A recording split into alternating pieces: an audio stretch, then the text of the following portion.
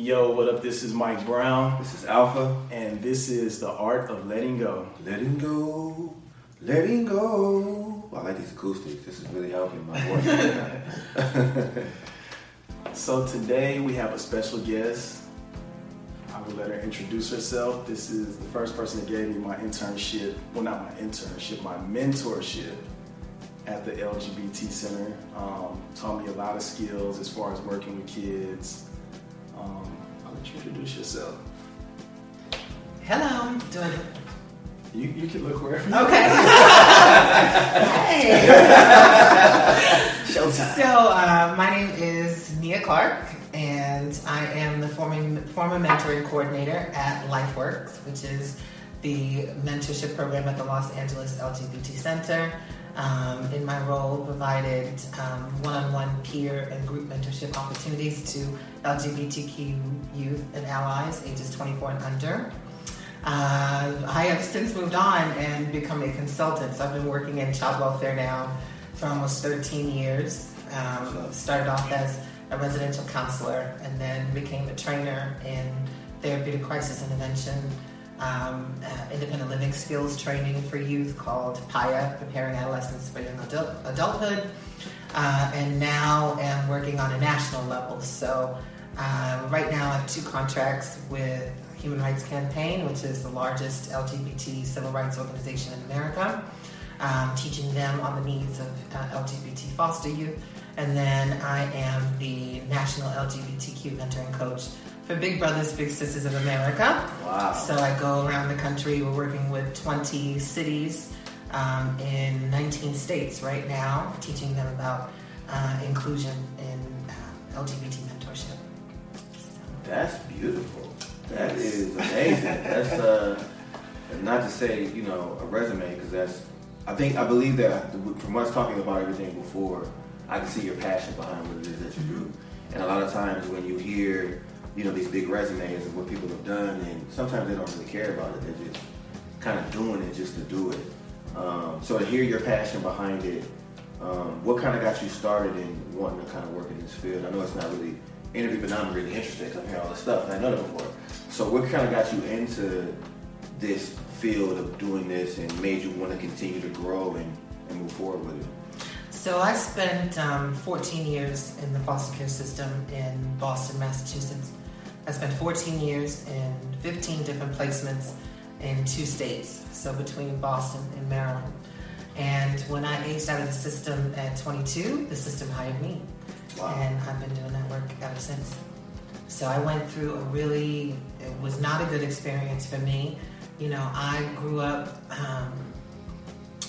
with a very strong black mother, but a single black mother who didn't really have as much knowledge of parenthood or what to do when you're upset. And so when she lost custody, I went right into a system that also did not know how to treat children. And this is the 90s and the 2000s. So I just made it my mission to make it better than what I had. And so, I had really bad experiences, and I felt like the adults in my life did not treat me well. And it was really about their responses.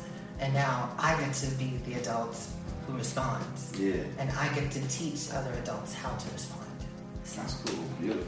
That's really beautiful.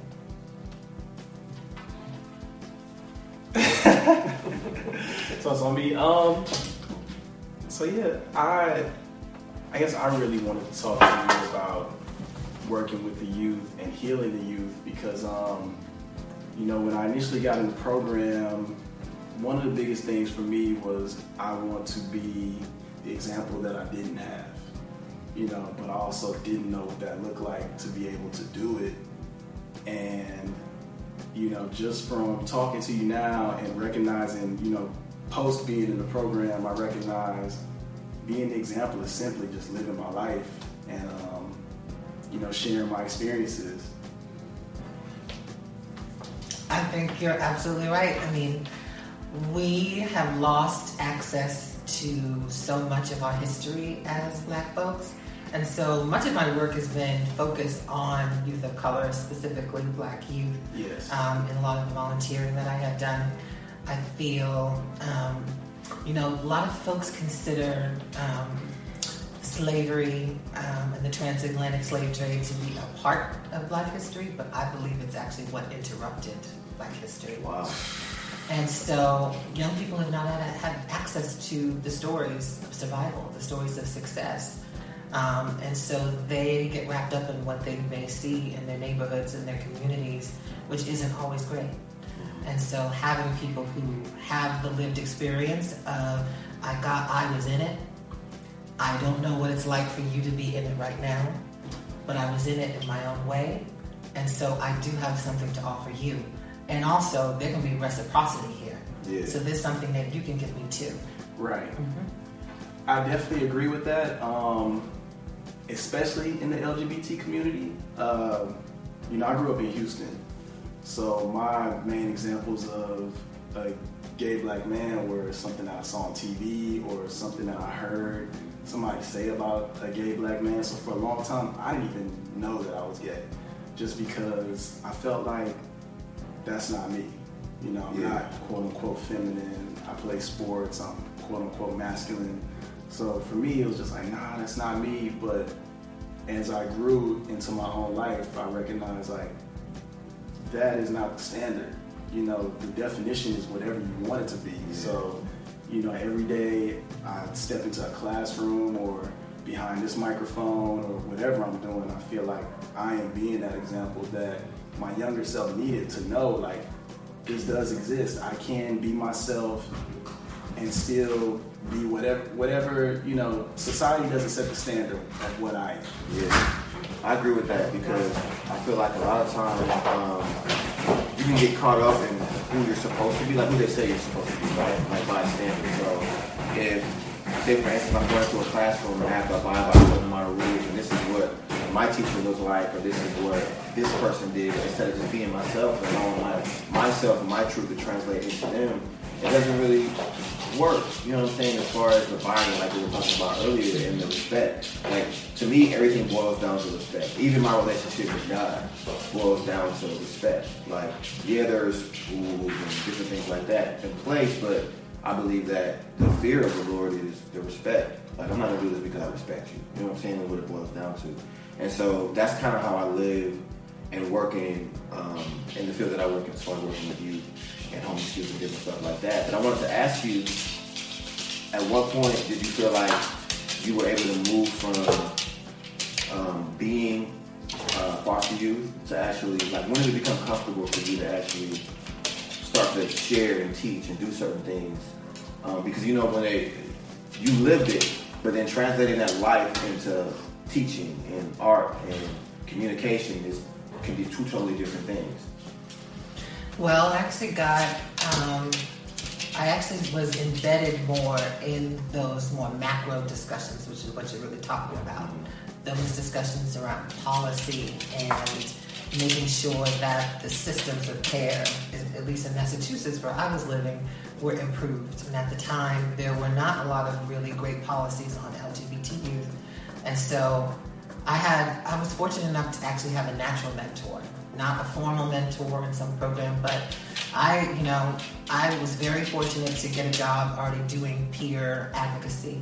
So working in HIV/AIDS prevention at 14, 15, and my boss there was someone who was seeing so many young people who looked just like me trying to access housing and being denied, and knowing that the only way they could was if they were to seroconvert and become HIV positive. That was the only way that they could guarantee housing. Wow. And so he said, we need to have more programming for these youth so they can see themselves in a role beyond benefiting from the system through making themselves sick. And so he actually started teaching us how to train and how to be trainers, how to present yourself, how to write a training and put it together. And then he started embedding us in the community. So he brought us to the State House in Boston and had me sit down with, Senator at the time, Cheryl Jakes, and advocate for more money and more funding for LGBT youth in systems of care.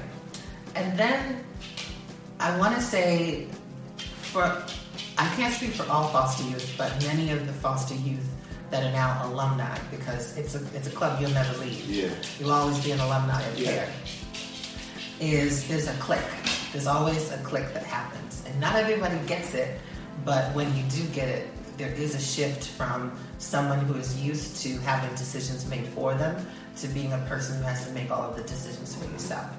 And so the young people that I have seen grow up just like me, who are now adults and have considerable trouble in the community on their own independently, are the folks who have not had that click.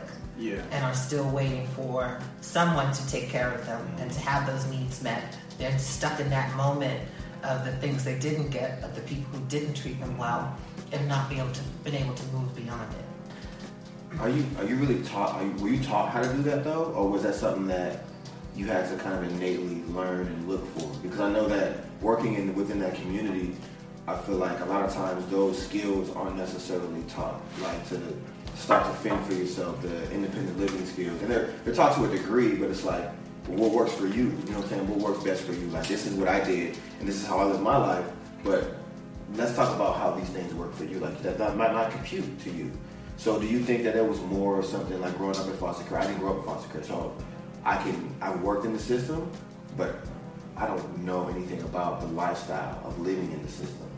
And so at what point do you feel like it was like, okay, this is where I'm going to start to pick up on this, or did somebody introduce that to you?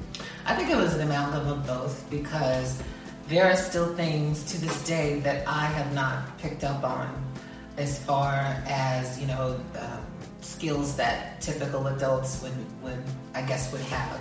I'm just learning how to make a home for myself and actually nest. Mm-hmm. That's something that I haven't seen as often. I've been in other homes where other things are set up. It's almost like being a guest star on a show where there's a main cast, and hopefully they're going to bring you back for the rest of the season. That's what being in a foster home is sometimes like. So you kind of pick up little things here and there, and you learn that there are different ways that different homes do things. But for me, it was probably around 19. And I was 19, living in an independent living program. And at the time, they told me that my case manager told me, either you get a job and you get yourself into school part-time, or you got to find another place to live. You'll be out on the street. And so I had not had that click yet. Mm-hmm. And so the first thing that came to mind, go and find someone that will take care of you. So these are like the AOL days, the chat room days, going and trying to find some man who was going to send me out to Tennessee or wherever and take care of me. And then I happened to be in a Dunkin' Donuts, and they said that they were hiring, and I applied for the position, and they gave me the job, and maybe within a couple of months I moved up from just a basic person on the counter to shift supervisor, then from shift supervisor to assistant manager, and eventually I was managing my own store by the time I was 20, 21. And that was that click, that realization that, I don't have to wait for the next thing to happen. I could just make it happen. Awesome. That's beautiful. That's beautiful. And I kind of feel like that just happens in the process, in the process of maturing, because I think at some parts of my life, because my parents, I'll say for the most part, my parents spoiled me quite a bit. And when I went off to college, it was definitely a transition of not being taken care of and having to learn that I had to take care of myself. And I think once I got out here in LA, that's when I really, for me, it clicked, and it was like, okay, you got to start figuring this out on your own, and taking care of yourself and stuff. And I really appreciate it. Like you said, when you do get that click, you appreciate it more, because now you're in a place where you understand, like, I can fend for myself and I can take care of myself. So, I really appreciate that. I appreciate you. One other thing I will say is that the distinction here is, back in the 90s and the early 2000s when I was in the system, we were not, especially where I was living, we were not taken care of particularly well by the state, by the Okay. larger entity. And so when it was time to go from placement to placement, they gave you trash bags. Yeah. Yeah. Wow. And so you literally would take everything that you owned and you put them in trash bags, and you cart your trash bags from place to place to place. And what that does, and I've talked to other foster youth about this, is you don't hold value in the things that belong to you because people have literally treated them like trash. And so that reparative work, that's something I still go through even today, of valuing my things and wanting to take care of my stuff and making a home for myself and, you know, carving out a life and looking at things of value and realizing, like, I can live beyond this age. So how do you bring that value to the youth? Like, how do you teach that to the youth? Because I know, especially in the community, there's a lot of homeless kids as well, and I'm sure 40%. Yeah. 40% of the homeless youth in Los Angeles are LGBT, actually. Right. Mm-hmm. So how do we, when we get those opportunities to work with them, how do we teach them that value? I think, number one, some of us older folks who've been through tough times, we harden ourselves to this reality that if I got through it, you can get through it too. And while that may be true, that's not something that's prescriptive of a young person's experience. Right. And we don't know that frame of reference that young person has. We can only speak to our own. And we may have had the fortitude and the strength to, you know, challenge adversity, but young people and people in general, like, we can't speak for the other. Right. Everyone has their own kind of sensitivity and vulnerability. Yeah. Not everyone is made to be really hard in this world. Yeah. And so if you have that frame of reference and you are working with young people and you keep that mentality, you'll make leaps and bounds with them. And then also, I meet them where they're at. Yeah. I am not holier than thou. Right. I am not this big, huge national anything. When I am sitting down one-on-one with a young person, I have the hope and the expectation that they're going to teach me just as I'm going to be able to teach them. And that takes a lot of authenticity and a lot of vulnerability. You know, I think you have to show them who you really are in order for them to see that and feel that. You're right, because because young people know fake. Absolutely. Young people have not learned about how to lie as well as we older adults have. Young people are more genuine. They're still growing and developmentally, and their brains are still structuring. And so many of the things that they do, they're more reactive, and they can sense BS. Absolutely. And so it's really good to be authentic with them. You know, I remember what it was like to be in a room with like a social worker or like some sort of counselor and have them talking to me like I was 5-7 years younger than I really was. Yeah. And sometimes you have to talk to a person like they're in the room with you. Yeah. Sometimes adults, especially child welfare providers, don't know how to do that, or they believe that they've been in the system for such a long time that they have this expertise. But just because you've been doing something a long time doesn't mean you've been doing it right. Right. Absolutely correct. I agree with that 100%. And I've seen it happen a lot with, especially like you said, social workers and therapists. They go in a lot, and sometimes they use a lot of the therapy jargon, and it's like, nobody talks like that. You know what I'm saying? Like, unless you're talking to your peer, nobody else talks like that. And so, really, I think it's important to highlight that and to train on that. And it's not always done, but it's something that I really try to incorporate when I'm working with the youth that I'm talking to as well. Like, even to allow myself, if I curse them, it is what it is. And I've seen that be more effective, in my personal opinion. But I want to double back to the trash bag thing, because it still happens. Like, it still happens. There's still, when a kid is leaving, they give them a couple of sheets of paper that have a couple of other shelters on it that they could possibly go to, and they give them a trash. If they only came in with a trash bag, and they have a trash bag, and they leave with it. And my biggest thing is when an individual comes into even a shelter, right? Is there anything set up that they can learn something while they're here, instead of just coming into the shelter and, okay, this is when I'm going to sleep, and then when I get up in the morning, I do whatever, and That's it. If there's, because certain grants allow you to do certain things. So in a situation like that, because that's kind of the situation that I'm in, what would you say would be the best approach as far as, because it's a lot of kids in there, so you can't get to all of them. But what would you say would be the best approach as far as like, okay, this isn't set up here, but let me try to still instill something into you to where you can take this to the next place you go, the next place you go, and hopefully you continue to grow, and that's stuck, but there's nothing, like there's no job program here set up for you, there's no writing program here set up for you, there's no art program, so is there anything that I can offer besides a bed?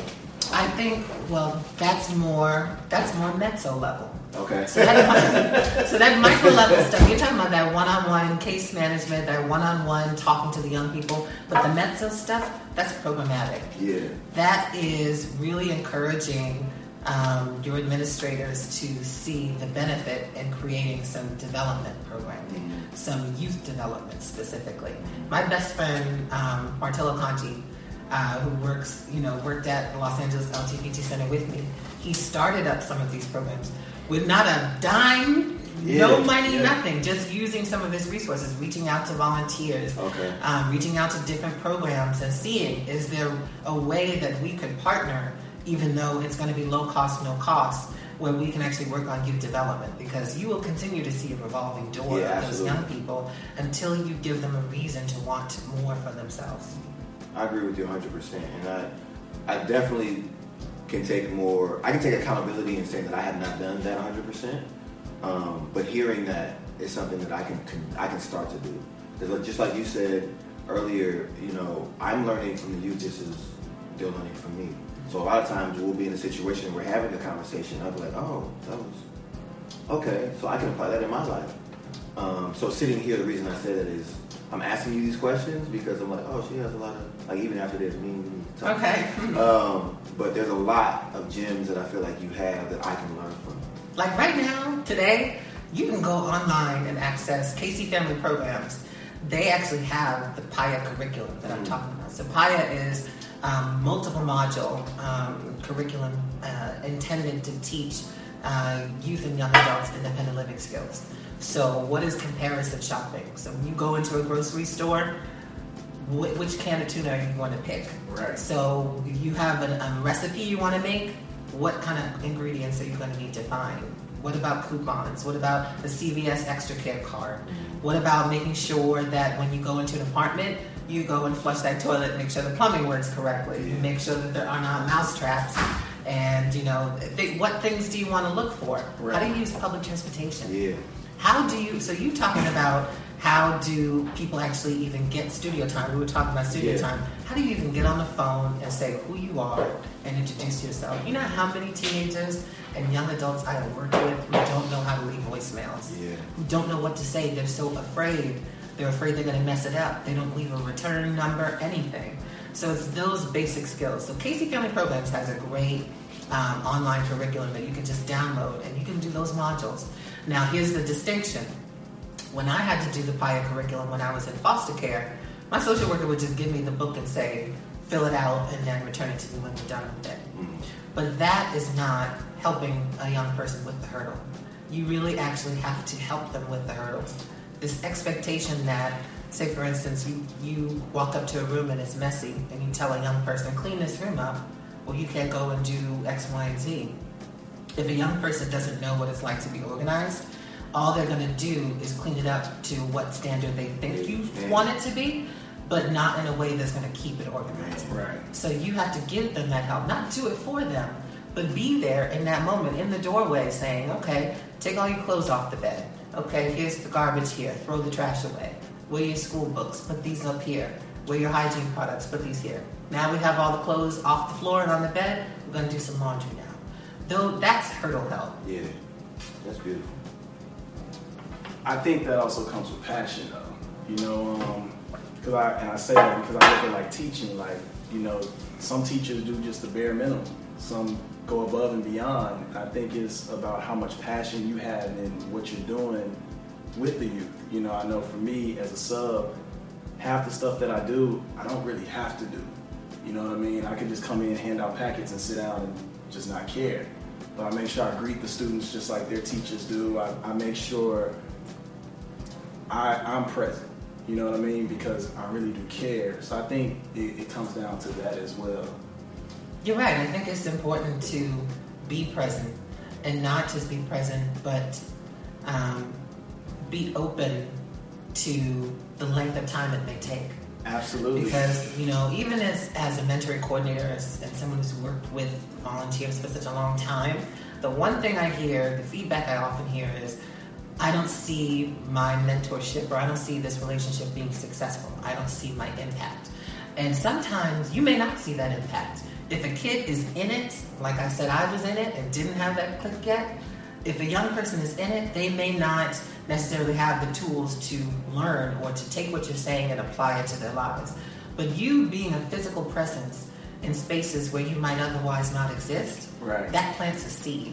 Absolutely. How many young people have come back, not at 18, but at 22 and 23 and 24, and they say, you know what, Nia, I didn't listen. I had to be out there on my own. I was on the streets for a little while. I was engaging in sex work, or, I became HIV positive. But you know what? Having access to a mentor, having access to you, or some sort of service you provided, it did plant that seed. And now I'm taking what you did give me and I'm applying it to my life now. And now my life is much better. And I agree with you, because I know when I first started the mentorship, I had a struggle as far as connecting with my mentee. And I remember you just telling me how if I wanted that connection, I had to put in the work. So, I knew I had to make more phone calls, send more emails.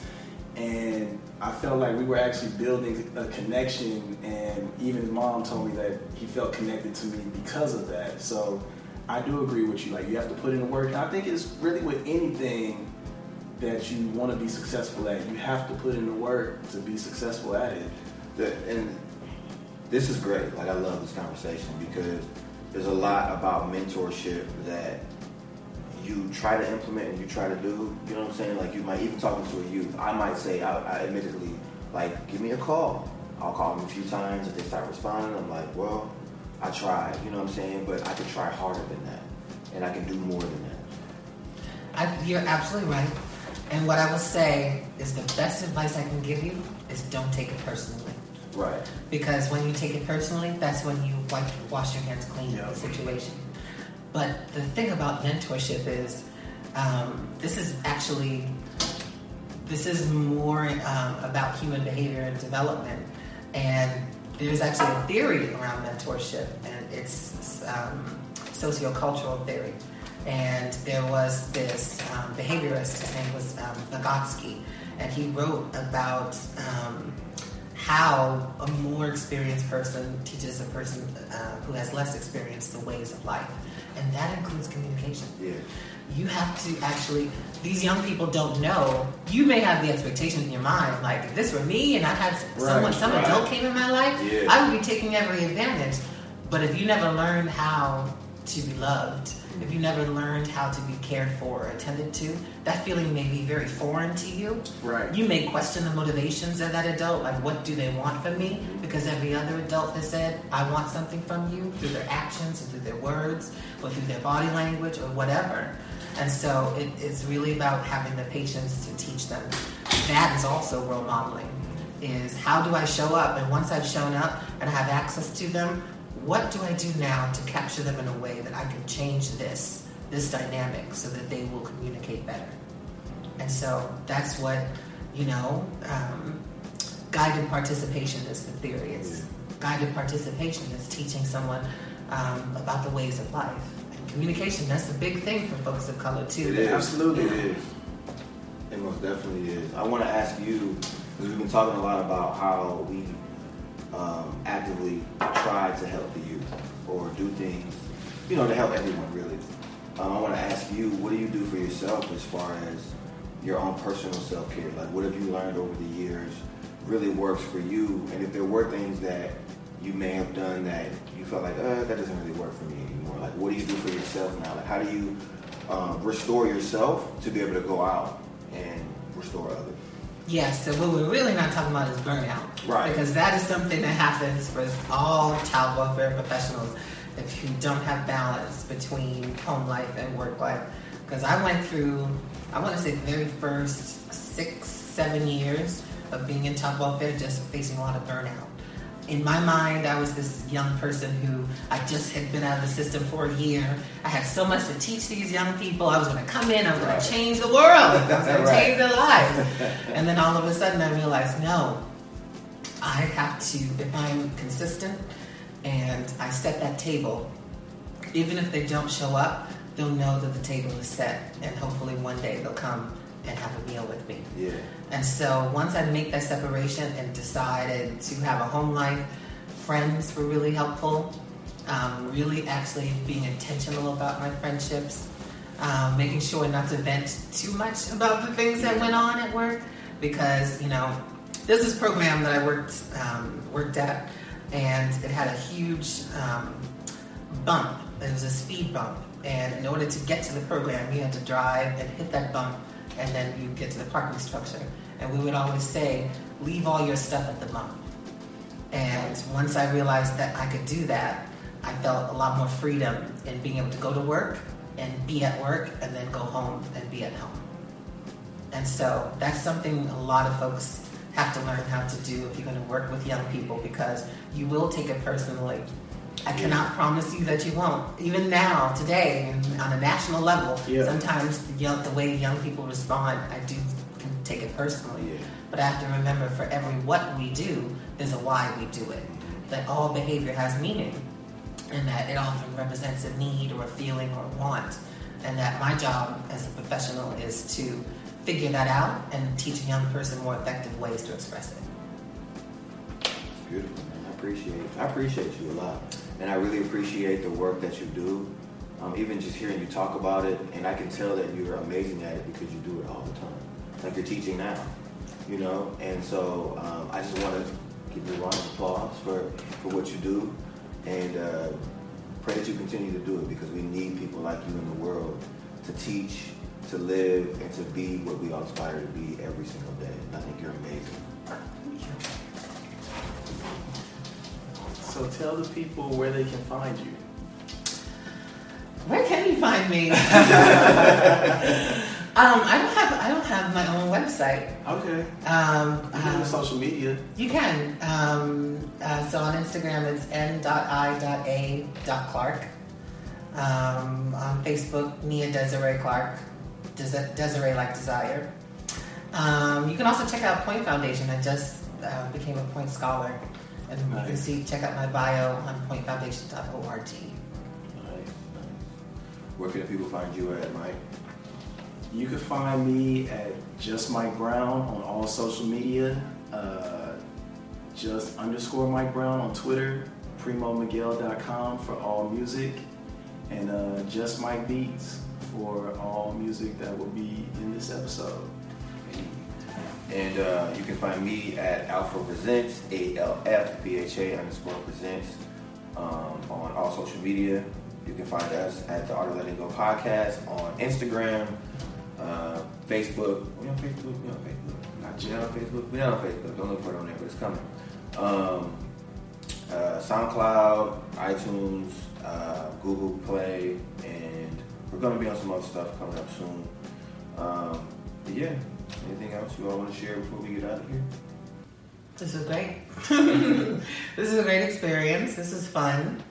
And I would say to the both of you, keep doing what you're doing, because we need those folks who provide opportunities for telling our stories and telling our truths. And in a world where there's a lot of, fake news is what it's called. Yeah. It's good to have someone who, can offer opportunities for the truth to be told. So that's great. And thank you again for being on the show. I really do appreciate that. So this is Mike Brown. This is Alpha. And this is The Art of Letting Go. Letting go. Letting go. Ooh, ooh, ooh, ooh. Yeah, peace. Peace. Thank you. All right, how was that? Cool. That was perfect. Good.